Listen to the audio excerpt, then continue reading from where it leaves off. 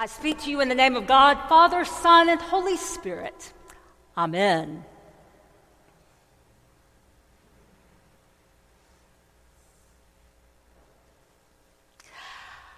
My grandfather had a habit of repeating himself, a habit of saying the same things over and over and over again. My mother claimed that this was because he was a doctor and frequently worked with patients who wouldn't listen to instructions and who had no intention of complying with their treatment plans. My grandfather operated off the premise that if he repeated his directions often enough, then maybe, just maybe, some of these folks might one day be inspired to exercise, eat right, and take their medication.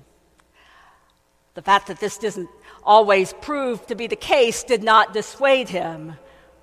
Far from it, his enthusiasm for reminding people about what they were supposed to be doing to be healthy carried over into virtually every arena of his life. Each meal I can recall eating with my grandfather followed the same basic pattern.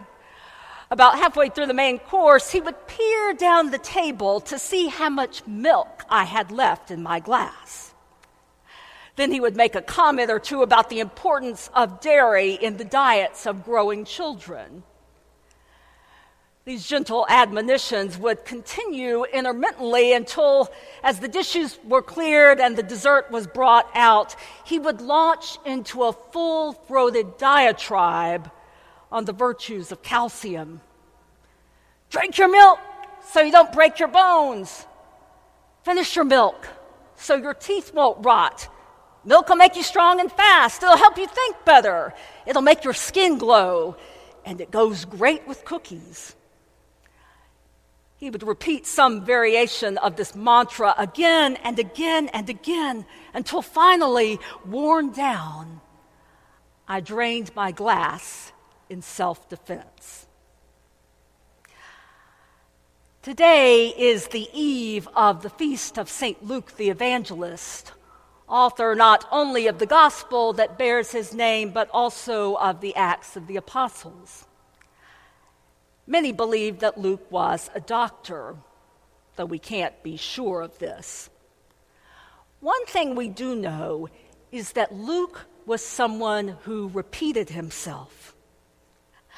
Like my grandfather, he had certain messages he sought to drive home again and again and again in the hope that people would hear them, and not only that they would heed them. Wanting to emphasize that the salvation of God was not just some pie-in-the-sky dream for the afterlife, but something being realized even in the here and now, Luke used the word today 12 times in his gospel. Just for comparison, the other three gospel writers used that word only 9 times combined. Luke loved to share stories about the good news taking root among unlikely people, women, children, foreigners, lepers, tax collectors, and other outcasts. He reported honestly about the consequences of doing ministry among such a motley crew, consequences that included getting chased to the edge of a cliff, being betrayed, persecuted, and even put to death.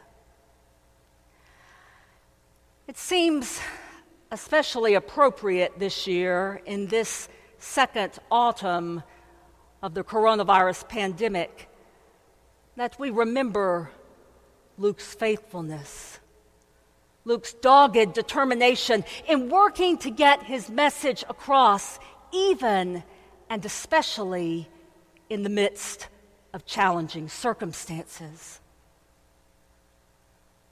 Luke has long been called the patron saint of doctors. Doctors, you've no doubt noticed, have been under attack lately. Doctors and nurses and so many other medical professionals have been under attack lately for their work in conveying a message that some have not wanted to hear. The very people who are giving their all to save lives in the midst of a global pandemic have been maligned and sometimes even physically threatened for their efforts to help and heal. In case some of you participating in this service today, either in person or online, in case some of you participating in this service today are doctors or nurses, technicians, therapists, or other practitioners of the healing arts, let me pause for a moment to say this. We, all of us, owe you a debt of gratitude that we can never repay. Your courage, your caring, your self-sacrifice, your perseverance, your wisdom and skill, your integrity in treating patients to the very best of your ability, even in the midst of great resistance. All of this has been nothing short of heroic. Well done, good and faithful servants. Well done. On this eve of the feast of St. Luke, may you draw comfort and strength, knowing that you walk in the footsteps of one who also experienced frustration and disappointment and persecution, but who remained faithful, never, ever giving up, trying to help people along the path to healing and wholeness. May you, practitioners of the healing arts, may you know how intentionally you are being prayed for in this faith community and in faith communities around the globe. And may you take heart. May you take heart in this extraordinarily challenging time. Your life is a beautiful offering, a beacon of light and hope in this dark and despairing world. And now, a word for the rest of us. Our lives can be beautiful offerings too.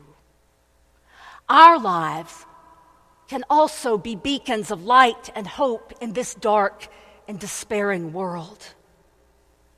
There is light and hope in this place today. There is light and hope in this service of choral Evensong as the faithful gather to tell the old story, to sing and to say over and over and over the ancient words of promise given to us in Christ Jesus. The Almighty has done great things for me, and holy is his name. He has mercy on those who fear him in every generation. He has shown the strength of his arm and has scattered the proud in their conceit. He has cast down the mighty from their thrones and has lifted up the lowly.